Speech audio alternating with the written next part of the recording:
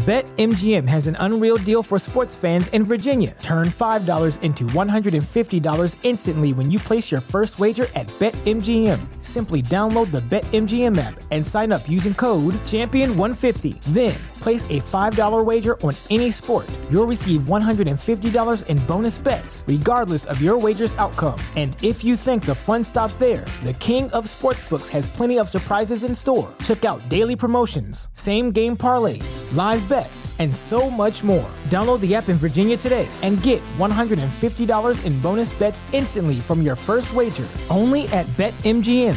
BetMGM and GameSense remind you to play responsibly. See BetMGM.com for terms. 21 plus only. Virginia only. New customer offer. Subject to eligibility requirements. Rewards are non-withdrawable bonus bets that expire in 7 days. Please gamble responsibly. Gambling problem? Call 1-800-GAMBLER. Promotional offer not available in Washington, D.C. This is Matt Leiner, and you're listening to Reign of Troy Radio. Reign of Troy Hotline. Alicia, Michael, what's going on? We know you have takes. We have takes. Why can't we just win a game? Can I blame Bob Connolly for this? Could I put on a zebra shirt and just go out there? Get Michael Castillo on the phone. Scratch, claw, up against the wall. Can't explain that what I'm feeling right now, guys. Oh, I can't believe USC is 5-7 and not going to a bowl. Oh.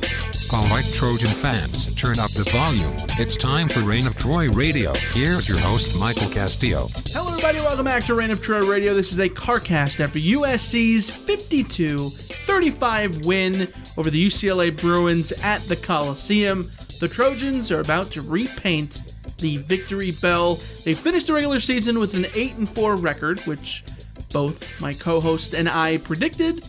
And here we are. Let's talk about it. I'm your host, Michael Castillo, joined along with my co-host, live in the Reign of Troy radio studio in Los Angeles, Alicia D'Artola. Hello, everybody. Hello. We are back in the studio to record this CarCast. We talked about doing a CarCast with our pal, Jake Merrifield, and he, at some point in the fourth quarter, he was like, this is going south. I'm not feeling good about this. You guys are just going to have to do it without me, that he didn't want to be part of a CarCast following a game in which UCLA lost. Yeah, it's totally not that he's dealing with, the trials and tribulations of being a parent and having to, Alicia, parent people. You're supposed to just... No, that's what I'm saying. That's not what happened. That is not what happened. Jake is flaking out because he doesn't want to face the reality of what is going on, exactly. of what happened to UCLA tonight. That's exactly... He invited us into his home last year because UCLA won, and he had UCLA paraphernalia up all over the place, and he was more than happy to host us last year. Is it a coincidence that this year USC smokes UCLA in a sense, and all of a sudden, I'm not going to be back in time, just shucks. I see no coincidence here. Yeah. Just couldn't handle it. Alicia, Kedon Slovis threw for 515 yards. Yeah. And he could have thrown for more. Yeah. Given that, as good as USC's receivers were in this game, Michael Pittman had a blatant drop. There were a handful of drops. St. Brown had a couple of drops. There were opportunities to get more yards. And yet, Kedon Slovis sets an all-time USC record for yards in a game, 515. Needed almost all of them because this ended up as a shootout. USC wins 52-35. First time they hit the 50-point mark since the Rose Bowl against Penn State. So that's 3 seasons now in which they had not hit the 50 mark. They finally get there. And, we were talking in the car on the way here to the studio. Sorry, Keely. That this was one of those games. I never felt like this game was in doubt for USC because it was Big 12 bad in the best possible way for the Trojans, in the sense SC's defense was getting gashed by DTR in the second half, but it never ever felt like UCLA was going to stop USC's offense, at least not nearly as many times as SC actually got stops on defense. To the point where even though SC was up, if you're going to trade touchdowns, I'll have a 17-point buffer to do it. Yeah. And that was ultimately enough to win the game in the end.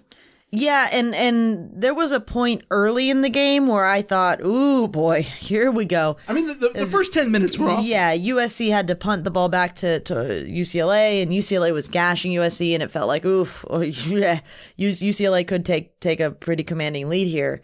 And once USC got through that, I'm with you. I didn't really feel like the game was in danger at any point once USC's offense really started getting going. There was only one moment later in the game after that point, which was when UCLA caught up. It was like 28-38 or whatever. And that was when USC scored 38. It was like, okay, they're, putting this one away. And then UCLA responded. And it felt like, okay, so if USC's offense comes out and does the kind of thing that we've seen them do before, which is have a catastrophic mistake, like a pick six or a fumble, scoop and score, anything like that, or a turnover of any sort at 38-28 or whatever it was, then I felt like, ooh, it's a little vulnerable here. But USC responded once UCLA started putting points on the board with points of their own. And it was very, very clear that UCLA had no answers for USC's passing attack. And that is the great thing about this game, was that I think we finally saw the fulfillment of what this air raid was supposed to look like. And the thing that I'm having a hard time processing is, was this it's game 12 and USC's finally come together. They've had the freshman quarterback settled in. The receivers the chemistry is all good there. They know exactly what they're doing, and this is what they look like when they're rolling.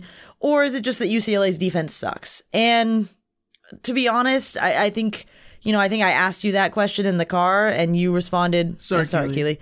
You responded yes, and it was like yeah, because we talked in the preview episode about how UCLA's passing defense was one of the worst in the country. They had been giving up 166 passer rating on average, and that is horrific for a defense. Like Keaton Slovis, his passer rating for the season was like 162 going into this game, and that was really good. Like that's that's like 12th nationally. So that's a very good average for Keaton Slovis to be averaging, and UCLA was giving opponents better than that on a per game basis. That's outrageously bad. And the comforting thing is, for a long time, what have we been talking about? USC has faced a lot of bad defenses and hasn't made them pay for being bad. So on the one hand, I think I come away feeling quite pleased that finally we saw USC put someone to the sword that they should have put to the sword. Well, I think the two main objectives in this game were, take advantage of how bad UCLA's secondary is. They threw for 515 yards. They had four receivers had 100 yards. See, now this First time in school history that's ever happened. Well, and I was going to do we know if that's happened before in college football. It's not that it's never happened, but it's the first time it's ever happened for USC. For USC, yeah. Yeah. So big moment for SC to be able to put that stuff together. I mean, you go back and talk about the 2005 offense and a 3,000-yard passer, and they almost had two 1,000-yard receivers and two 1,000-yard running backs. I think Steve Smith was just short. Was it Steve Smith that was just short of the 1,000 yards, I think, in that season? Either way, they nearly pulled it off. They didn't. But Oklahoma did it last year, by the way. But they nearly pulled that off, and the thought of that is insane. This might be more impressive in a single game to have four different receivers over 100 yards, especially when you figure there's only 515 yards, right? If there was 800 passing yards, I feel like it'd be easier to do that. But Pittman, 104. You had Vaughn's 106. Amon-Ra St. Brown, 128. Drake London, with 142. He led the way that way. But so that was one objective, was take advantage of how bad UCLA secondary is. The second one, which we talked about, if you had to game plan for somebody, are you going to game plan for Joshua Kelly, or are you going to make DTR beat you? SC does the thing that Clancy Pendergast does. He focuses on one thing that the other team does well. He tries to take that away. He did that in this game. He took away Joshua Kelly. Joshua Kelly had 15 carries for 45 yards. And if you would have said that in the beginning of the game and said, SC is going to hold Joshua Kelly to 3 yards per carry, you'd be like, yes. You'd take that in a heartbeat. They also allowed DTR to look like Washington State DTR in this game, which I guess is the trade-off if your offense is going to be as good as it is. So fortunately for SC, it was, I mean, I'm not making any excuses for the defense. I'm just saying that, like, their two main objectives they completed, they also needed to be better against DTR, and they weren't. Well, okay. First things first, before we move on to the defense, because there's a lot to say about the defense, Graham Harrell talked about the 100-yard receiver thing, and he pointed out that just goes to show the balance of this offense in the sense that anything that they try to shut down, that opens up room for somebody else. So they tried to shut down Michael Pittman, and USC had success working the inside with Amon-Ra St. Brown and Drake London. And then once UCLA had to adjust to that, then it opened up opportunities for Michael Pittman and Tyler Vaughns. So it was really the distribution of that was really what you would want to see with this offense. You force the defense to basically have to cover too many things, and then as a result, they cover nothing. It's the blanket. It's the blanket. The blanket theory is that your defense is a blanket, and you either get to choose you get to choose what it covers, your head or your toes, and you got to make that decision about which part of you is going to be cold.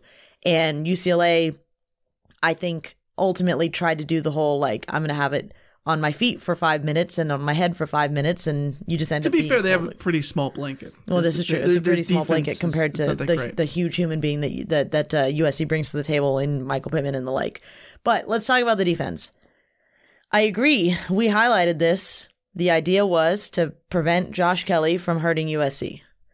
The problem is that the idea behind Josh Kelly hurting USC was force DTR to throw, because that's where the vulnerability lies. Right. It doesn't work to allow DTR to throw if you're going to let him run for he was sacked 3 times, but he had 64 yards rushing. Yeah, net. He gained 93. Yeah, so you allow the quarterback to gain 93 yards, and then you allow him to throw for 367 yards and 3 touchdowns.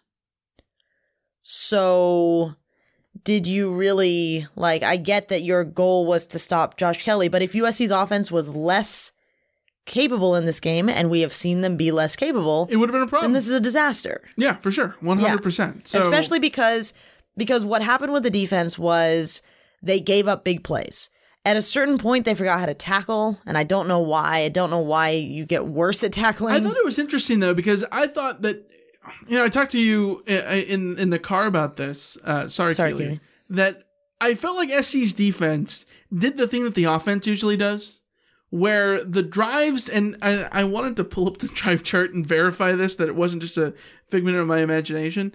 I feel like that when UCLA was not doing anything on offense, SC shut them down. And I'm pulling it up. No, I'm exactly right. So they were either going on 8-9 play drives, or it was 3 and outs. Yeah. And so on those 3 and outs, I thought SC tackled well. They, especially on that first drive of the game, the one that's extended by the penalty on the running special to the teams kicker. penalty, you mean? Yes. Yeah. On that drive, they do very well to contain the edge and tackle Joshua Kelly in space, don't allow a first down. Later on in that first quarter, there's a couple of plays where UCLA has a man underneath, they throw short of the sticks, Cody Kessler style, and he's not able to get to the first down marker because they tackled him well. And they were playing soundly, stopping UCLA on first down. Typically, Josh Kelly runs on first or second down, forcing 3rd and longs, forcing DTR into difficult positions that were always going to be low percentage. And when they did that, they forced punts. When they didn't do that, UCLA would go on drives like 5 plays, 70 yards, 75, 8 plays, 73, 10 plays, 74. So it was boom or bust for this defense. And luckily for the Trojans on defense, the offense was right there doing their job, being truly Big 12 bad, and that the offense was unstoppable. The defense was meh, but if you can be meh on defense if your offense is going to throw for 515 yards against a really bad secondary. Right, but you're not going to be facing a really bad secondary every Exactly, week. So right. this is the problem that I have with the defense, is that, you and I have been kind to the defense in general over the years, but like, But this was a bad performance. I know you want to point out the 3 and outs and all that kind of stuff. No, I will concede that there were 3 and outs, but the defense was steaming garbage. I am not pile of poo. I'm not giving the defense a pass at all. If the defense would have held them to in the 20s, I would have been like completely. Who cares? It would have been the typical. This is what this defense. But they didn't. UCLA scored 28 points, and I was ready to say that. Well, that's going to be it, right? That's going to be this defense was always going to give up the 28 points, and so then you win 52-28, and then you're fine.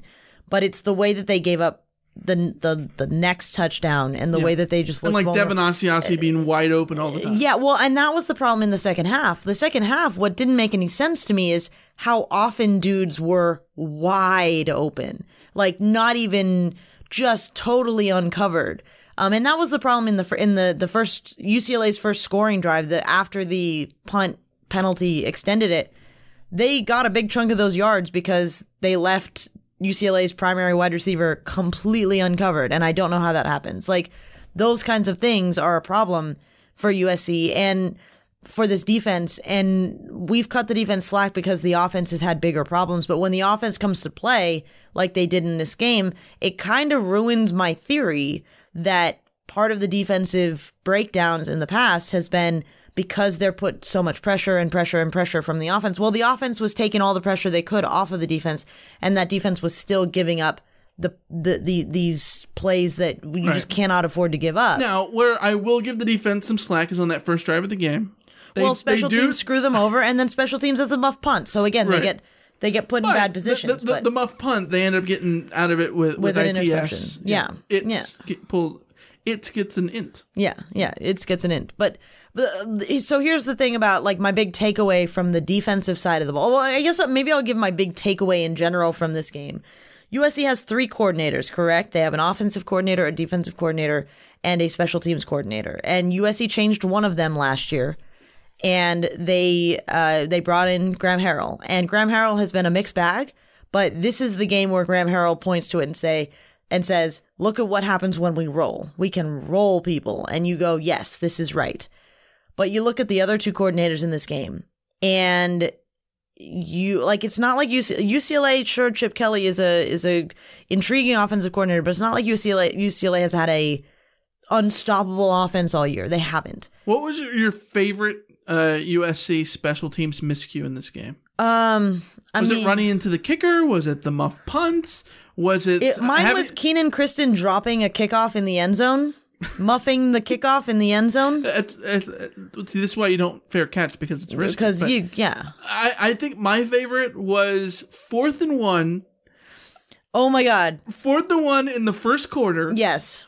And, SC, it's a great drive from SC, actually. Yeah. They're moving the ball great. Well, the 3rd down gets blown up, and that's annoying. But but they were moving the ball flawlessly for the most part. Until they tried to run in short yardage, and that doesn't end well for and USC. So they get 4th and 1, and they go to kick the field goal, and they only have 10 guys out there. The entire right side of the line is looking back at the sideline like, we don't have enough people. And we don't have enough people. Ben Griffiths is the holder there, and he's like waving down, screaming like, hey, we need one more. We need one more. And like, I turned to Shotgun Spratling on the sideline, and I was like, okay, Shotgun, like, you talk to John Baxter way more than I do. Like, have you ever gotten an answer about who is supposed to be responsible for the personnel that's out there on a special teams play? Because it is outrageous. It happens. I get that. But this happens multiple times every game for USC. So where is the quality control person for special teams? Like, somebody's got to have an answer for this, for whoever's job it is to make sure that the players who need to be out there are out there. They suck at their job. Yeah, I don't know what's happening there. But by the way, I thought that would have been an ample opportunity to fake it. I thought they were going to fake it. Yeah. But then they had to call the timeout, and then you can't fake it after the timeout. Yeah, and that completely screwed that up. So anyways, we're going to take a quick break, come back, and talk about the rest of this game, what it means going forward, and what it meant for the season. The Trojans are 8-4. That's what they finish up with, and we'll be right back.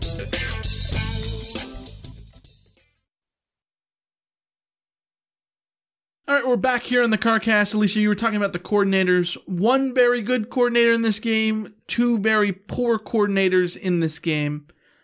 Do you have any more thoughts on the coordinator struggles? Well, I mean, is there anyone coming out of this game who isn't convinced that USC is in position to make another Notre Dame mode shift? Because if USC decides, USC's now 8-4, and we're having the Clay Helton conversation, and the Clay Helton conversation has been hinted at this whole week that if he beats UCLA, if he's alive in the South, that he might get a stay of execution here. But whether or not USC keeps Clay Helton, if USC comes back in 2020 with Clancy Pendergast as the defensive coordinator and John Baxter as the special teams coordinator, then somebody messed up. And, like, we can have the Clay Helton conversation, and I think we all agree that USC should just move on. But, like, I understand why you have reasons to not make that change. But, like, after this game, you cannot tell me that USC has any reason to retain Clancy Pendergast and John Baxter. No reason at all. And it highlights... It highlights why they should have done it last year. It highlights the absurdity of them last year saying they were going to do the Notre Dame thing, but then only following through. Notre Dame got rid of all three of their coordinators and replaced them. And USC only did one of the three. And it just, like, it goes to show what a misstep that was. That USC didn't make the full change of new offensive coordinator, new defensive coordinator, new special teams coordinator. And they're paying for it this year. They're paying for it this year because the lack of faith that people have in USC's defense and in USC special teams, the consistent problems that USC has had, the general missteps that are all very, very familiar. I'm sad because, like, you know, I like Clancy Pendergast, but I think it's pretty clear that the game has passed him by, or he needs a fresh start somewhere else. He needs to rethink his approach to being a defensive coordinator, because he doesn't get, like, this year is very, very, last year you can write it off as, you know, injuries. But this year, even though there have been injuries, it still just highlights that there are always going to be injuries. And yet, no matter what USC has, no matter how healthy USC is relatively healthy in this game on defense. And they still have massive, massive, massive schematic and execution problems. And the buck has to stop at Clay Helton, but, like, the buck stops before it gets to Clay Helton. It also stops at Clancy Pendergast. And, you know, we don't even have to have the John Baxter conversation. We just had that little mode there where, you know, if John Baxter himself or John Baxter's assistants or John Baxter's players can't figure out who is supposed to be on the field when, then just, you know, there's no question that he is out of touch with what makes a good special teams unit these days. But, like, Clancy Pendergast is the same story too, which I'm sad to say, but a universe where USC has either one of those two people employed next year, I can live. Okay, well, I can't really live with Clay Helton being retained, but here we go. People are unsubscribing by the minute. I can imagine the universe where Clay Helton is retained. I really can. But you can't tell me that USC has any reason to keep Clancy Pendergast or John Baxter. None whatsoever. And I'm here to say that they shouldn't retain anybody. Well, yes, I agree. Yeah. If someone wants to retain Graham Harrell, it should be a new coach deciding that. Yeah. But that's a whole different can of worms for me. The way I look at it, you know, you mentioned this season, and I wrote this on Retro.com in the quick recap that we do. I like this 2019 season. Worlds better than last year. Worlds better. Unquestionably. Unquestionably better. Yeah. Still not good enough. No. And which I think if this year was last year, it's totally different. It's totally different because the excuses, we've talked about this before, the excuses of going down to a third string quarterback, going down to your fourth string running back that you were expecting to redshirt and all that, those kind of things. Having your secondary torn apart by injury one week after another. Yeah, just like in different all ways, of those, mixing and matching. All of those excuses I think are valid to a certain point, but you can let Graham Harrell off the hook for a lot of that because he's new. You can't let Clay Helton off the hook when you see the same problems that supersede those issues. And so if this was last year, I think the benefit of the doubt would be a lot more. Certainly not completely, because we saw this 2 years ago in 2017. Even with Sam Darnold here, people were not happy with Clay Helton. Well, people wanted Clay Helton fired after 2017, which was probably unreasonable given the record. He had a 10-win and an 11-win season, so you can't really go from there. Which is why I said at the time, like, any coach in America gets extended there. The problem isn't the extension, it's the terms. Well, the terms of the extension are disastrous, apparently. But the 10-win season followed by an 11-win season followed by an 8-4 season is not trending in the right direction, but you're certainly not firing that head coach. The problem is that when you go 10 wins, 11 wins, 5-7, and then 8-4, and the same problems are present in each one of those seasons, then, I mean, your record at a certain point, your record is irrelevant because the performances are consistent across all of those seasons. Right. Yeah, 100%. And so we've reached the end of the season. SC is 8-4. The SC is now in a situation where the Pac-12 South is still alive. Utah plays Arizona tonight as we record this. They play Colorado next week, in which USC is off. So Clay Helton was asked about this in the post-game press conference, and he's like, we got to prepare for Oregon just in case we actually play them. Which is the smart thing to do. Like, USC should absolutely be preparing for Oregon, because it's not like they can prepare for a bowl right now. You can't start preparing for Iowa State or whatever it is, right? So, I mean, even though that'd be just like looking in the mirror, but that's a whole other side tangent. No, when we talk about where SC is at and what happens going forward, it's going to depend on, can Utah win these last two games? If Utah wins these last two games, they're going to Santa Clara to play Oregon.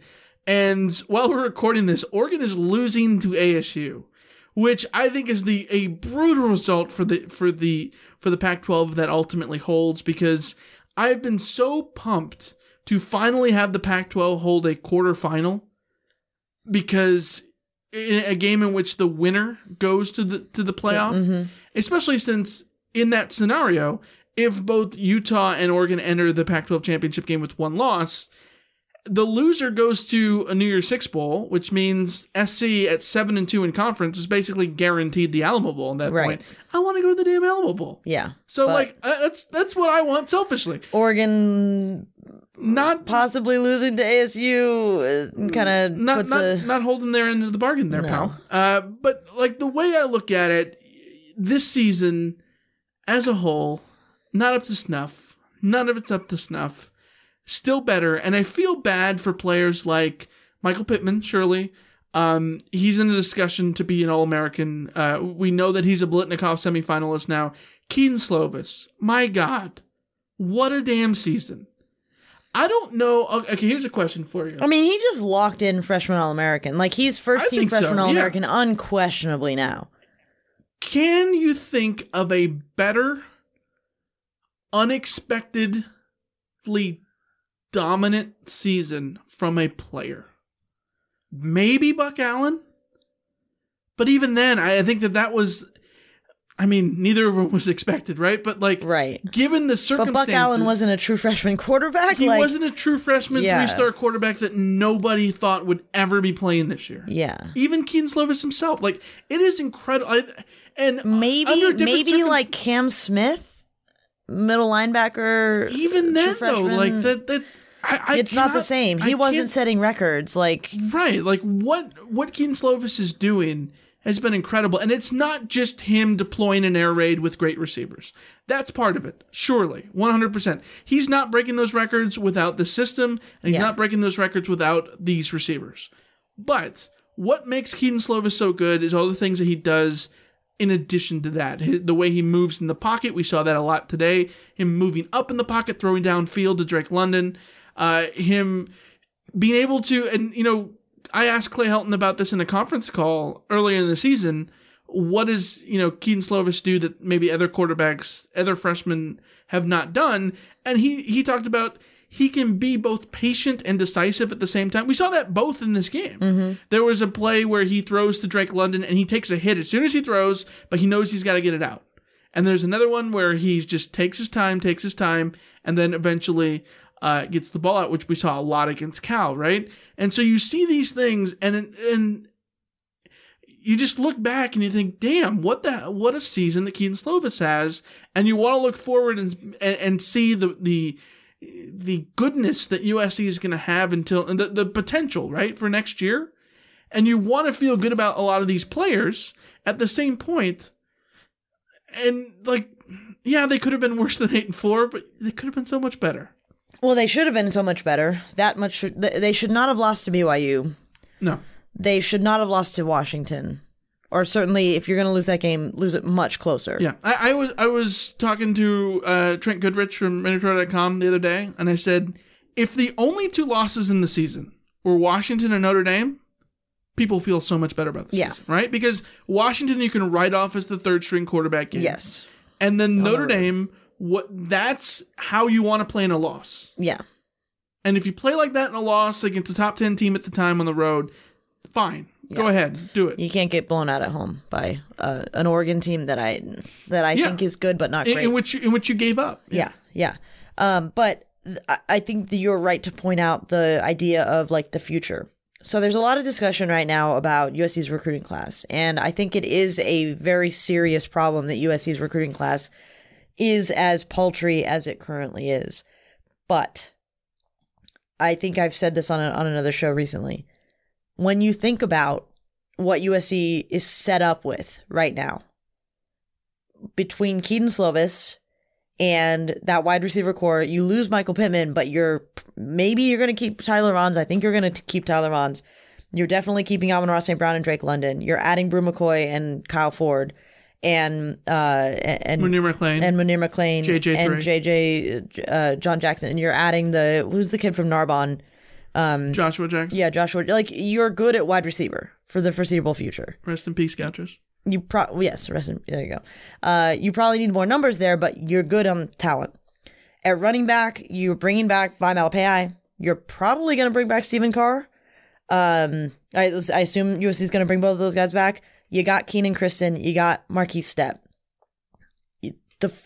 Offensively, USC. Who are you losing on the offensive line? You lose Drew Richmond, but Drew Richmond has been replaceable. Yeah. Right? You lose Austin Jackson, probably going to the NFL. Yeah. Not guaranteed, but you have to sort of account for that. Sure, but AVT will be back. Yeah. Probably. He's been very good. Nealon will be back. Yeah, maybe you get Dedich working at guard. I don't know. USC's offensive line has a lot more questions, but the point is there's a million reasons to feel good about the offense going forward. Yes. So the thing is, for the immediate future, USC next year has plenty there to have a very successful season next year. Can we talk about the defense? Drake Jackson. You got Drake Jackson. Fanga, Palier Naoteote. You're going to bring all of those corners. Jay Tufele and Marlon Tupelotu are both going to come back, and you have to hope that they continue to progress as they get older. You lose John Jackson, but Mauga's been great. Yeah. And Hufanga sets he 18 tackles is the most at USC since Troy Polamalu. Anytime you're saying since Troy Polamalu, it's a very good thing. What is it about those safeties from the state of Oregon? You know what? There's something in the water up there. He was there today, by the way, Troy P. Yeah, he was being honored on the sideline because he's a Hall of Fame. Yep. So the fact of the matter is that as dire a situation as we talk about with this team, they are set up for an instant turnaround. You wouldn't even need a turnaround because you're 8-4. Right. Instant potential 10-2 season next year. It's just about, the problem is that if you have another 8-4 season next year, then you're one step further away from potentially having this recruiting class become a disaster or the next recruiting class become a disaster. And then you have 3 recruiting classes that are a disaster in a row. And then you really are looking, but USC's roster is actually in very good health at the moment. So the question comes back to what's going on at the top. Not to mention that, SC's getting a lot of 3-star guys. Who have been the biggest revelations this season? The 3-star guys, Keaton Slovis, Keenan Kristen. Drake London. Marquise Stepp was he? I don't even know if Marquise Stepp was a 4-star. Drake London. Yeah. Yeah. Drake London and Marquise Stepp were the fringe 3-star, 4-star guys. Yeah. So, Now, and SC fans love to say that the SC doesn't develop 3 stars, which there isn't that much of a track record. Again, this goes back to something that the guys at USCFootball.com always say, which is true, that stars matter because it's probability, right? A 5-star is going to be more likely to pan out. Doesn't mean a 3-star can't. Doesn't mean a 5-star can't bust, right?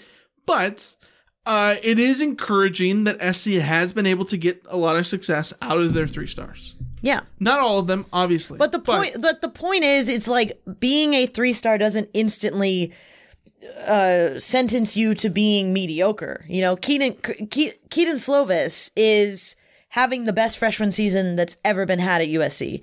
And not just that, You want a really hot take? Is he having one of the best seasons at USC? No, that's not the take I'm going. Well, no, but so he's undoubtedly the best true freshman quarterback in USC. Is undoubtedly. Yeah. But is there a world? I don't think there is, by the way, because I don't think he'll have the opportunity. But is there a world in which we can start discussing him versus Darnold's 2016? Probably not. Yeah, again, he won't have the opportunity. He doesn't have the win. He won't have the Washington win. Yeah. And even if he would need and to back he won't get the Penn State. Yeah, win. he would need to back into the championship game and then get those 2 wins and be dominant in those 2 games. Yeah. But even to the point that you could even potentially think about having that opportunity is insane given the circumstances, right? And so I think looking forward, this is a season that ends, a regular season that ends, and we talk about college football, 40 weeks of agony and 12 weeks of football. It sucks to start looking forward to the agony again. But there's reasons to feel positive about this team going forward. It's just a matter of you want a new regime to be able to really feel good about it. Yeah. Because nobody's going to be excited if Clay Helton comes back. Yes. Nobody. The opposite of excited. It won't just be people are apathetic. People will be straight up angry, negative, toxic. 100%. Yeah. 100%. We're going to wrap up right there. I think we've talked about as much as we possibly could in this game. SC wins 52-35 over the UCLA Bruins. Jake, still he's scared. Not in contact with us. I don't know what's happening. Yep. Jake, see how it is. If you're out there, it's okay, man. Yeah. It's okay. You'll survive. Oh wait, maybe you think he's sanding down the paint? Is he getting the victory bell ready for? Let's talk about the victory bell. It always is remarkable to me that every time SC wins the victory bell, people are like, "Why isn't the bell there?" The bell's never there. The bell is kept by the Trojan Knights and whatever UCLA's equivalent of that is, right?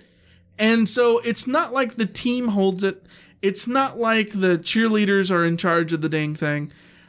So what happens or what ends up happening is that it gets transferred at the beginning of the week and gets painted and all that kind of stuff. So, which I think kind of sucks because it's not like the Stanford Axe or the Little Brown Jug. And so you don't end up with these pictures where the team is getting carried around the stadium, the field. One of my favorite USC pictures of all time is Carson Palmer in 2002 carrying the shillelagh up the tunnel. Yeah. When he won the Heisman that night, right? You don't get to see that. So I feel bad for the players who are like, where's the bell? Where's the bell? Because they don't get the opportunity to ring the dang thing. Right. But I think that should be a thing. It should be a thing, yeah. I think that should be in the stadium wherever UCLA should have brought it. It was funny, though. They put it up on the big screen of, the UCLA guys, carrying it out of the Coliseum with, 4 minutes left in the game. Yeah. So, they had a head start on sanding it down. Yeah, there you go. Whatever. Yeah. I wish does SC paint it or does UCLA paint it? I don't even know. I imagine USC paints it. I imagine the school, because they will supply the right paint color and all that kind of stuff. I wouldn't want is it more insulting to have to paint the other team's No, color? if I'm USC, I don't want UCLA painting it because Fire Engine Red or I want it to be the right color and done well. Yeah. All right. That's going to wrap up this episode. Thanks for listening as always. We'll be back to break this down further. As always, give us a phone call, 213-373-1USC, Second Woods Bruin Show. Yeah. Till then, we will see you. See ya.